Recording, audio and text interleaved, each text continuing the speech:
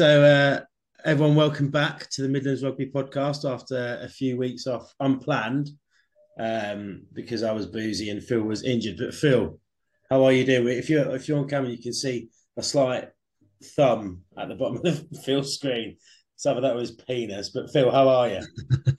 I'm good. A little bit frustrated. It's been a rough few weeks personally.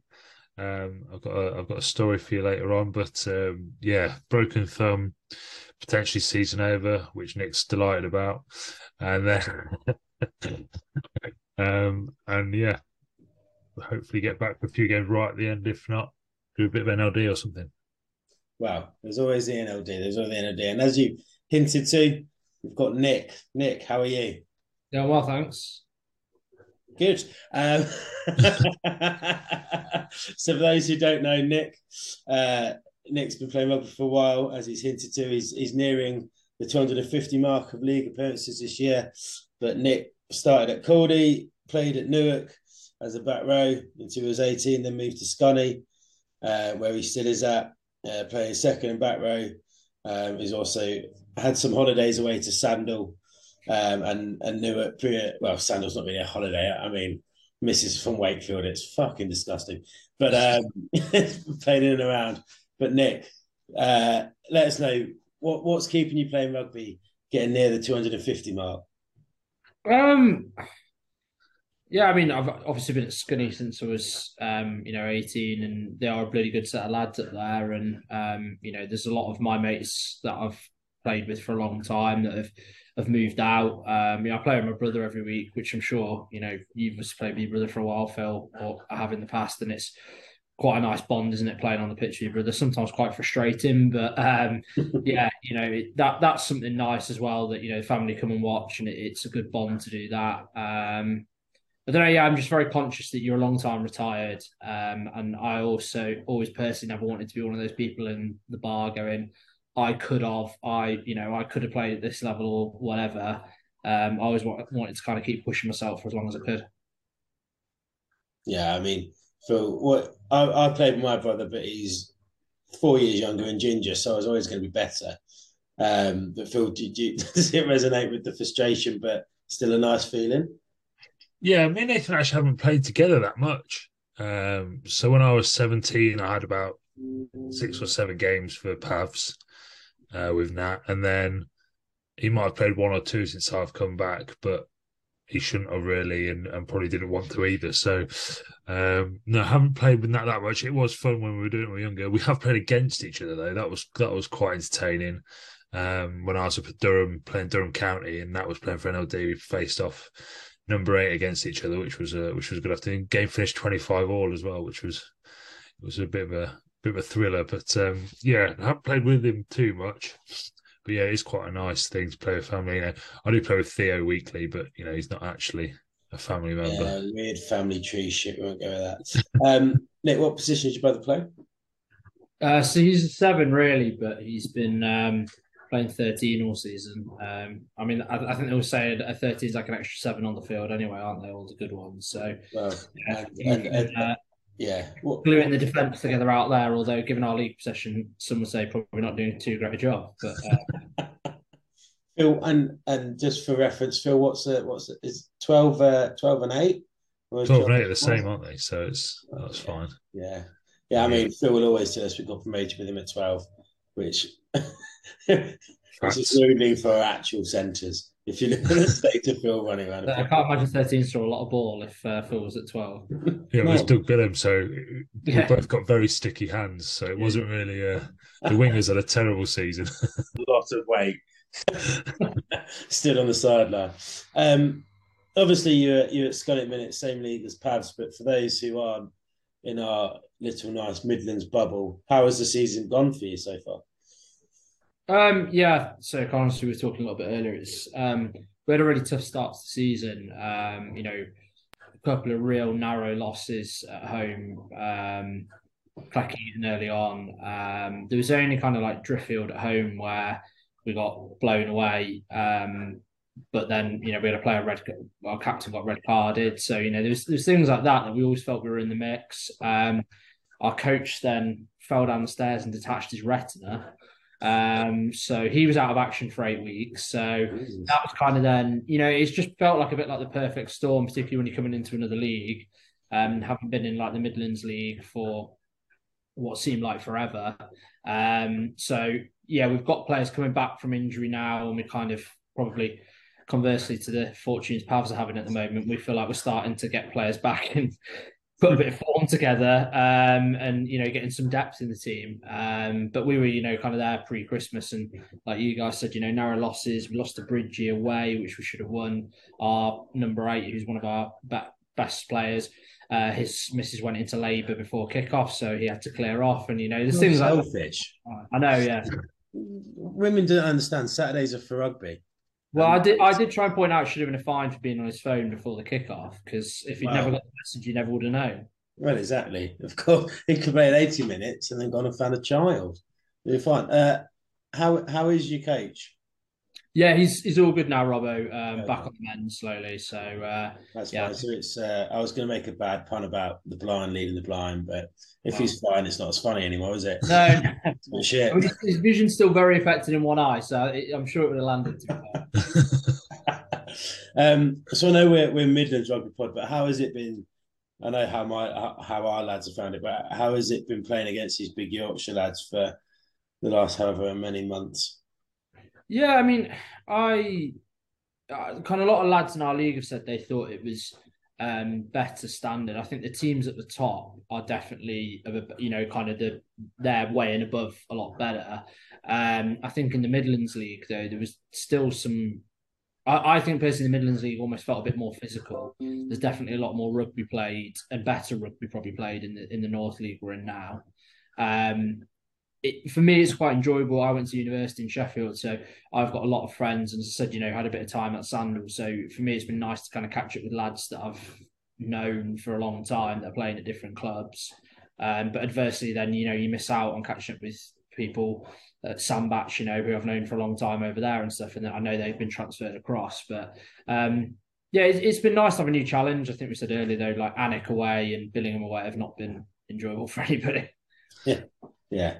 If you were to pick, would you not? Obviously, you can't influence, but would you stay in the North leagues, or would you go back to the Midlands for your preference of your style of play? I personally would prefer to stay in the league I'm in at the moment. I found it a lot more challenging, and I think it's difficult because I suppose, like I said, I played there in the Midlands League or NAP2 for pretty much all of my time at Scunthorpe, so it's nice to have a bit of a new change after 13, 14 seasons. So my preference would be to have another challenge at that again next year, I suppose. What about yourself, Phil? Yeah, I'd prefer to go back to the Midlands. It's a bit different in it. To be fair, at Scunthorpe, you've only got to cross the Humber Bridge and you're in Yorkshire. It takes us an hour to get to level with those lads on latitude or longitude or whatever one is. Fucking the geographer's back. One of the two. And so yeah, I think for us Midlands is probably better in terms of travel. It's been a bit different. We've had a very different squad all year, but like Nick was saying, I don't think this league's as physical. I think there's some better rugby teams and better rugby players in it overall, but I felt less dead on a Sunday morning this year than I have in previous years. That's for sure. How have you found the standard of officiating in contrast? Are we allowed to go? Absolutely diabolical. The refs in Yorkshire have not done themselves justice with regards to playing by the laws promoted by the RFU. So good luck to Yorkshire when it comes to tackling below the waist next year. Yeah, I concur with that. I found that the biggest adjustment is just the standard of officiating is different. It's the politest way of putting it.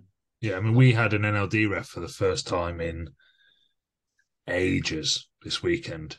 And the game, we played Billingham at home. So we didn't expect to get much out of the game, but at least the refed it relatively as we're used to.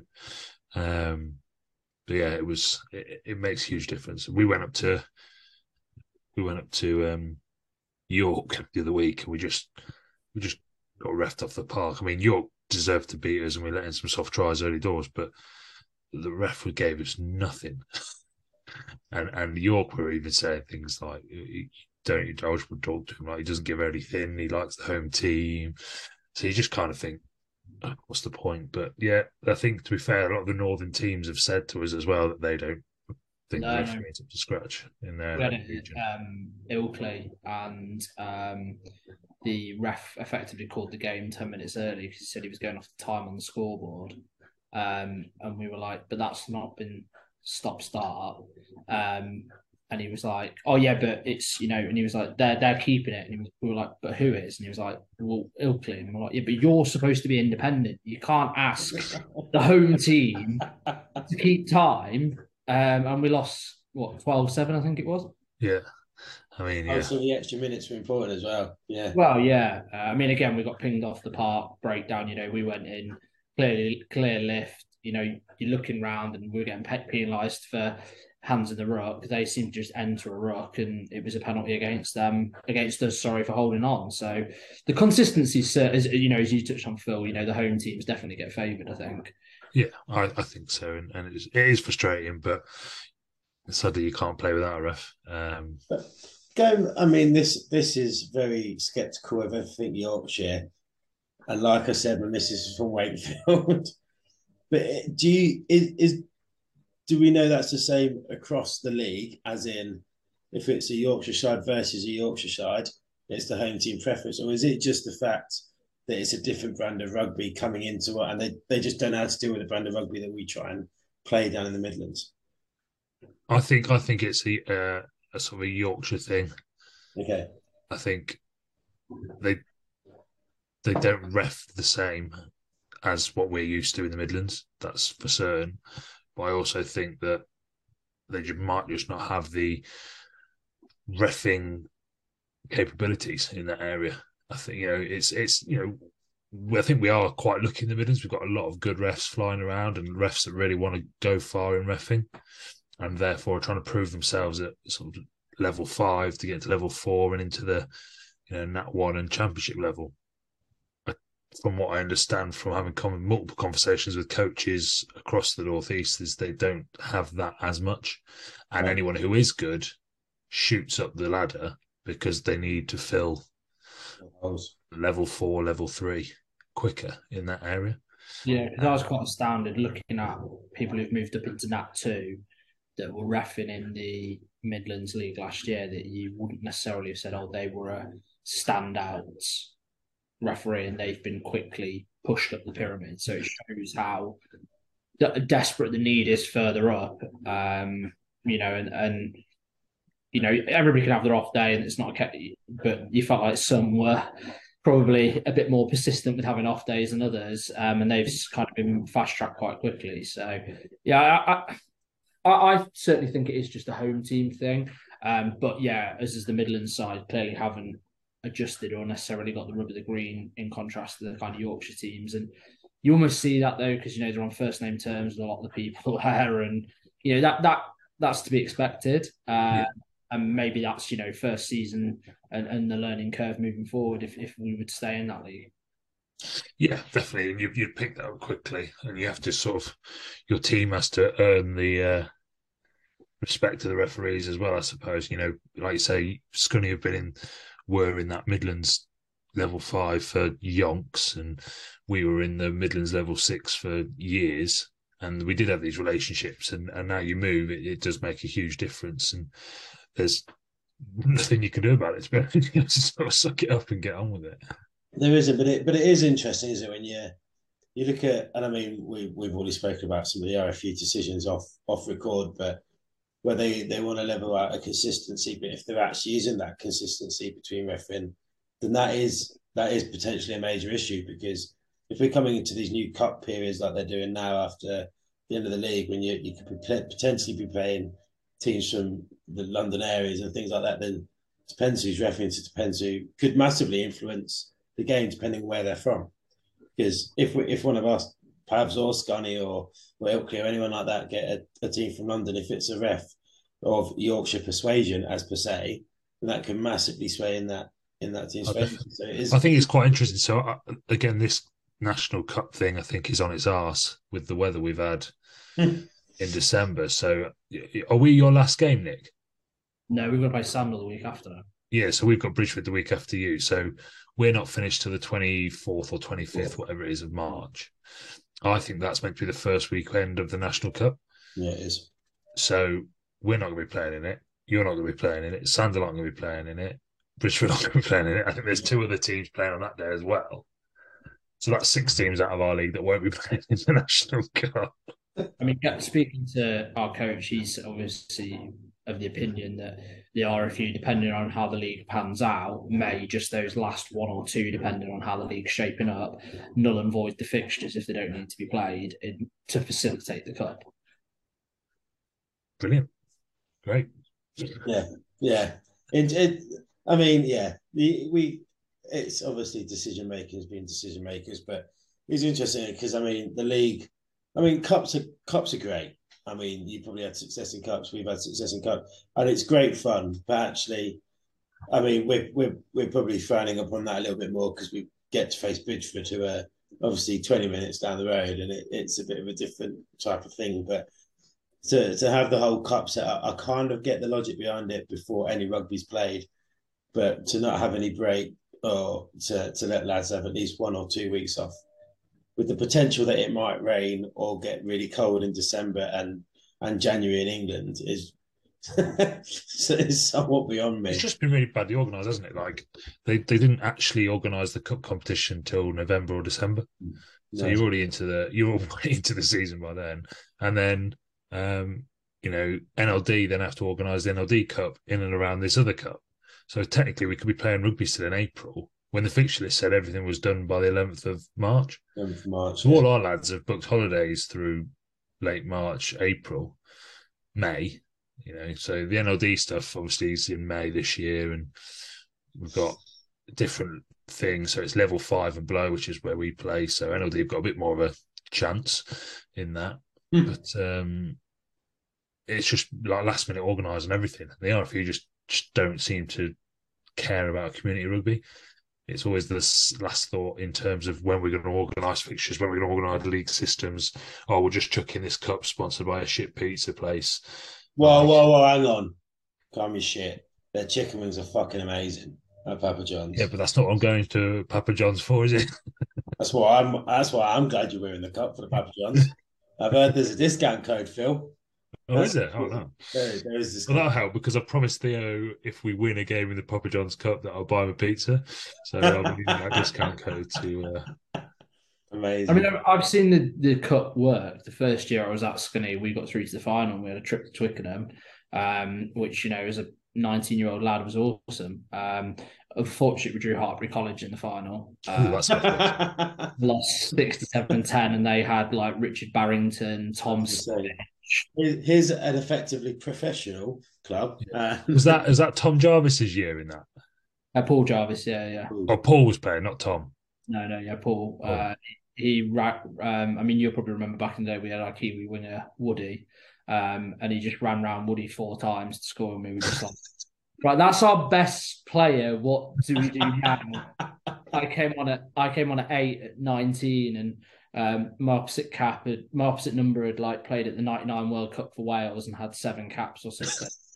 And I just remember Robbo's pre-match team talk was like, look, they're going to be a bunch of students, so they'll be good out wide, but they'll be pretty soft up front, and they were just all absolute monsters. Yeah. I played against them for 2 years in that one. And we beat them first game of the season in their first year in that one. And we were like, they're crap. Like, they're all soft students. And then we played them last game of the season that year, and they scored 65 points at us. Their winger got like 6. Amazing. And then went and joined Harlequins the next year. Yeah. You've both gone from that level, and now you've got Jim Reeson playing 8 in your absence, Phil. I mean, what a change. What a change. Disgrace. It's an absolute disgrace.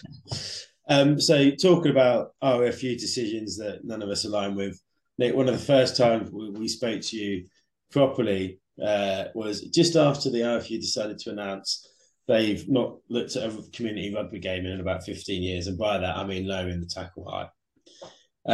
We spoke a little bit before I pressed record, but what's your initial thoughts on the law change? I just think it's the kind of lack of consultation they've had with any grassroots level. Like, to me, concussions are happening, but it's the real on TV is where you're seeing the real horror challenges week in, week out, where people are getting knocked out and badly. I haven't seen a challenge of that ilk, and certainly any of the injuries I'm seeing that are causing concussions are people diving in and around the knees or catching a hip or something like that, which kind of flies in the face of lowering the tackle height. The scrag tackle or seat belt or attempted choke tackle, I haven't seen any concussion injuries.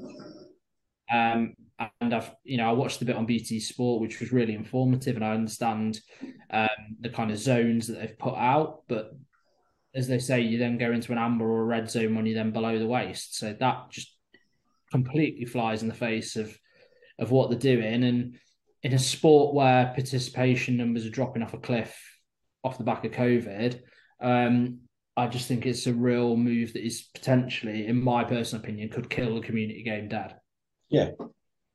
It almost feels, and this is being very pessimistic as I am when it comes to the FU, but it almost feels like we can't be bothered. So let's make it as difficult as possible it is for people to continue to play, because I've had people that actually only are the blue jeans, brown bro wearers to Twickenham go, you're not going to enjoy rugby next year if that's the case, are you? And I've gone, I know you know fuck all about rugby, but actually you're right. It's for someone who is 19, nearly 20 stone, 6 foot 2.5, 3, bending at the waist to hit a number 9 in the tackles. It's just not possible. And it's not something that I ever want to have to retire from playing rugby for. But actually, like I said before recording, if it means I can't play a game without being concerned about giving away penalties and getting sin bin and stuff, because I think they say sternum, isn't it? Sternum's the amber zone, but below the sternum, kind of go, there's not many times in a game I've been that far. Even in a ruck, I can't be bothered to get that low. To me, the danger always occurs in rugby is when you're second guessing something or you're going in something half-assed. And all you're going to do is everybody's thinking long and hard about where they're hitting each time they go to make a tackle. Whether it's a concussion or whatever injury, that's where people are going to get more injuries, because they're going to be tentative going into something when somebody's thundering in full tilt. 100%. And I think all three of us can probably comfortably say, tackling in a minute, we don't really have to think about what we're doing. We've done it. We've been doing it for years. Yeah, it's muscle memory, isn't it now? Yeah, exactly. We know exactly what we're doing. And I've spoken in conversations before, and a lot of people have agreed that actually bring it in, but bring it in at under 16s level or under 15s level, working from that level. So actually, when it gets to seniors, it doesn't actually need to be a law. It's just people attacking techniques a lot better. We're not going to be there when these 15-year-olds, 16-year-olds are playing senior rugby, so we're not going to take their head off. But if it's a natural thing, it's different. But when it's an enforced law change, it's damaging, massively damaging. And just announcing it in January, where you've got 6 months to prep before the end of the season, of which you are not giving coaches, and like with all due respect, a lot of the coaches will have badges that are coaching at our level, but are not going to be people who have played the game in a long time. So they're not necessarily going to be people who are teaching you textbook tackle technique at training, because you just don't have the time to be going through that, do you, when you're there on a Tuesday or Thursday? And to announce it in January, to say effectively that will come into effect from July. I know it's going to be next season, but effectively by the time clubs roll around, so you're giving them 6 to 7 months to then prep that. And go away and learn it in summer when the ground's rock hard and you shouldn't be doing contact anyway. Yeah. Watch how many more concussions you get with people smacking the head on. But it's really interesting. I think one of the first articles that came out from the RFU, I've just pulled it up on my screen now. It talks about sort of, obviously we're going to be tackling below the waist. The aim is to put players' heads in the safest possible place by defining a law where the line of tackle may start. And then it says a greater focus on the actions of the ball carrier. So now they're also going to stop ball carriers from dipping or like carrying the ball different. So basically, you run upright as hard as you can. See if You pump your knees into that bloke's head and see if you in a had it. safe position. And then one of the things that they use to like persuade that it's a good idea. So they've been doing this in the French level 3 or 4 and below, and the report they've given is there was 63% less head-on-head contacts. Well, yeah, well, of course, that's not the problem. We want to have to get knocked out doing it. It's concussion, and you can't take the French lower leagues as gospel anyway. They get off the pitch at half-time for a fag and a fucking baguette. You can't use that. Level 3 in France is just Fight Club. It is ridiculous. It's just a piss to scrap every fucking game. And by my understanding, the laws they brought in we're only allowed to make one-man tackles. Yeah. Yeah. So you can only one person get off the line and hit him around the waist. They talked about on that BT Sport thing about how the issue is two people making low tackles and coming around and colliding heads as well. That's what me and Stevie did away at Heath. And I think when they posted the data of how much the concussions were lowered, it was like 3 or 4%. But then scrapped the trial in the champ, didn't they? Because I appreciate they were flitting from one rule in the champ to then when they were playing in the cup. It was the cup, yeah, that's right, yeah. But they would just say the concussions went through the roof, so they ditched it. So, and that's at full time. Probably back then, a lot more champ clubs were full time than they are now.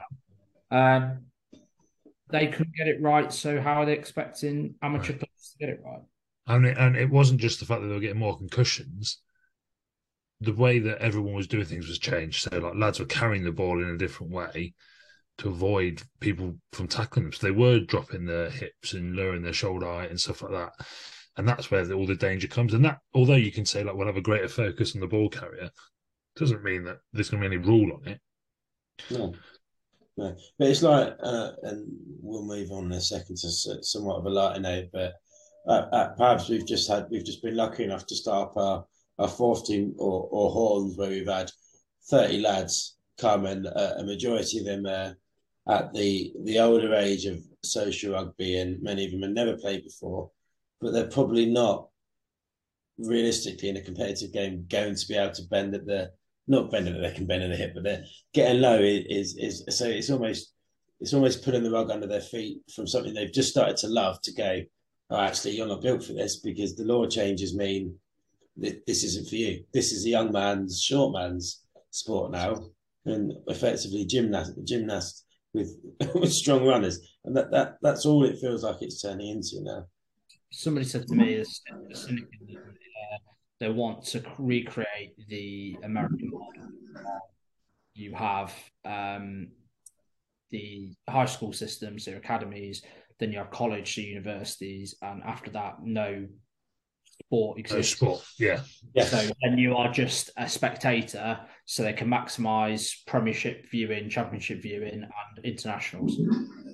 Yeah, I mean, it doesn't do it for me. I'll be going out the golf course and I mean, and there's a lot of pubs on a Saturday evening that are going to be very pissed off if us community rugby players stop playing rugby because we won't be allowed out to play. I think we'll be banned from the whole show. Never mind. Yeah, we're only banned from the Wetherspoons at the minute, which isn't bad. But Phil, before we wrap up, you said you had a story at the start of the episode. Maybe leave us on something we can laugh at you at, as opposed to drown our misery. Well, this is an absolute ripper. No. I'd like to start this with the fact that I love the NHS, and my mother worked for the NHS for 30 plus years, and I'm not a violent person. We've got an aggressive story, everybody. as we stated at the beginning of the podcast, I broke my thumb a couple of weeks ago in a game, and then we were at Centre Parks, so I daren't leave Centre Parks because Ruth was already angry at me.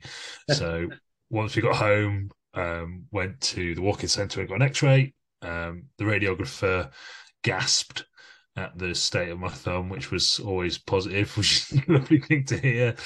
And I said, "Oh, it's broken." And she was like, "Yeah, it's really bad. We'll get you into Fracture Clinic." So I went to Fracture Clinic last Thursday. So walked in and finally got to see the doctor. and he said, right, the way you've broken it, it's broken, twisted, and bent forward. Ooh, So I'm that's going to amazing. have to re-break it and straighten it for you. So straight away, I'm pooping my pants. And he says, normally like we'll do a local anesthetic, but you'll be waiting a couple of weeks if you want to do that. So we can do it on gas and air if you want. So I was like, yeah, why not? Oh, Anything to you hard man. well, it was more like, yeah, okay. So basically walked into the plastering room. So basically we're going to re-break it, straighten it up, and then bang the plaster around it straight away. So he was like, right, I'm gonna hold your arm and your thumb because obviously you're going to be wriggling a bit. Just try and focus on something out the window. Just try to take your mind off it and make sure you keep going on the gas and air. Now, a lot of people won't know, but I have bradycardia, so my resting heart rate's sort of 35 to 40. And I forgot to tell them this because once I had gas and air, my heart rate dropped down to around 20, and immediately I knew I was going to pass out. So I'm going to pass out, and he hadn't even started. So he was obviously just like, what is wrong with this lad? And just as I'm going, I'm going, and I don't really remember any of this bit. The porter apparently jumped across. The porter's in there ready to catch me. So the porter jumps across the room to catch me. At the same time, the doctor breaks my finger and starts ragging it back into place, or breaks my thumb, sorry, and starts ragging it back into place. And I've gone into fight mode. So I've obviously forgotten where I am and what's going on. And this porter's gone to grab me and catch me from falling forward out of this quite high plastering chair. And I've grabbed him and thrown him across the room under one of the beds at the end of the room. The lady who's the plasterer, don't know the technical name, she's kind of like tried to pin me down by the chest. And apparently I'm like kicking. I've kicked the doctor in the shin. I've smashed the plaster across the room. This all happens in about 5 to 10 seconds. And obviously I'll just pass out. And then I then remember coming back round. So I don't remember any of the chaos. Came back round feeling kind of groggy. And they were like, you're all right, you're all right, you're all right, you're all right. And I'm like, oh, what's happening here? Like the room is just covered in plaster, water. There's a bloke under a bed. And I'm like, oh God, what's going on? They're like, oh, you've just gone off. And I was like, oh my God. And immediately I was just like, oh no, this is awful. Because only 2 weeks before the 24 hours in A&E were in the QMC. Oh, you're on TV next, aren't you? Well, I was like, the cameras aren't here anymore. They were like, no. I was like, thank God for that. And I was very, very apologetic. I'm like, I'm really sorry. Like, it's not what I'm like. I'm not aggressive. And they're like, oh, don't worry, you won't be the worst person today, and you didn't mean to do it. I was like, oh yeah, but yeah, it was one of the most embarrassing moments of my life. And then not only that, but I was in my work gear, and so it's like chinos and jumper, and all my left hand side was covered in plaster of Paris. Amazing. And then I had to walk from the QMC back to town, which is about 2 miles, covered in plaster of Paris. So amazing. I've been in that plaster chair, and then plaster clinic nurses are fucking lovely. Yeah, she is. Yeah. Oh, mate, I'm in tomorrow. I'm taking chocolates. Like I'm going full grovel mode tomorrow. Oh yeah, yeah. When I went, I broke my wrist, and someone had drawn a penis on my arm, and she said, "I didn't mean to hurt your knob." I went, "That was right. It was only the helmet," and we fell in love instantly. She was about 50. I didn't. Nick, thank you very much for coming on, mate. It's been a pleasure to talk to you. Thanks for being involved in the pod online as well. It's actually nice to speak to someone who follows us online as opposed to people who just want to get a bit of screen time. George Billam. So yeah, I hope the rest of the season goes well. Phil might have that cast off by the time he gets to face you, but if not, I think it's I think it will be a good game anyway. But have a good rest of the season, and we'll talk to you in a bit. Appreciate it. Take care, guys. All the best. Thanks for. Cheers, Nick.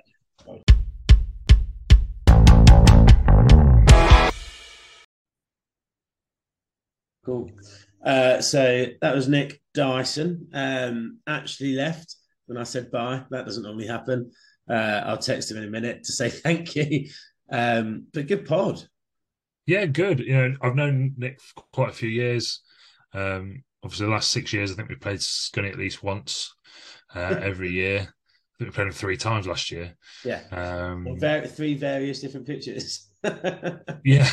We played underwater, frozen ground, and rock hard ground. Yeah, amazing. So no, he's a lovely lad. He's someone who's quite involved, obviously, in local rugby and community rugby, and has been a real good advocate for that. So it's good to get him on. Glad he reached out, and we would like more of the same from other people, I guess. Yeah, definitely. And we've been a bit broken over, not very good at recording, shall we say. We've been very busy. But I think today shows us that it's good to get local lads back. Well, Midlands lads back on. So we'll aim to do that. I got some positive feedback from the cameraman at Billingham on Saturday about us. Yeah, he listens to the pod. Fucking hell, hello, mate. Cameraman from Billingham. Hello, cameraman from Billingham. How you doing? Come on if you wish. You just need to move a bit more south. But Phil, before we go, have you got any wise words? And it kind of goes nicely with what we spoke about today on the pod.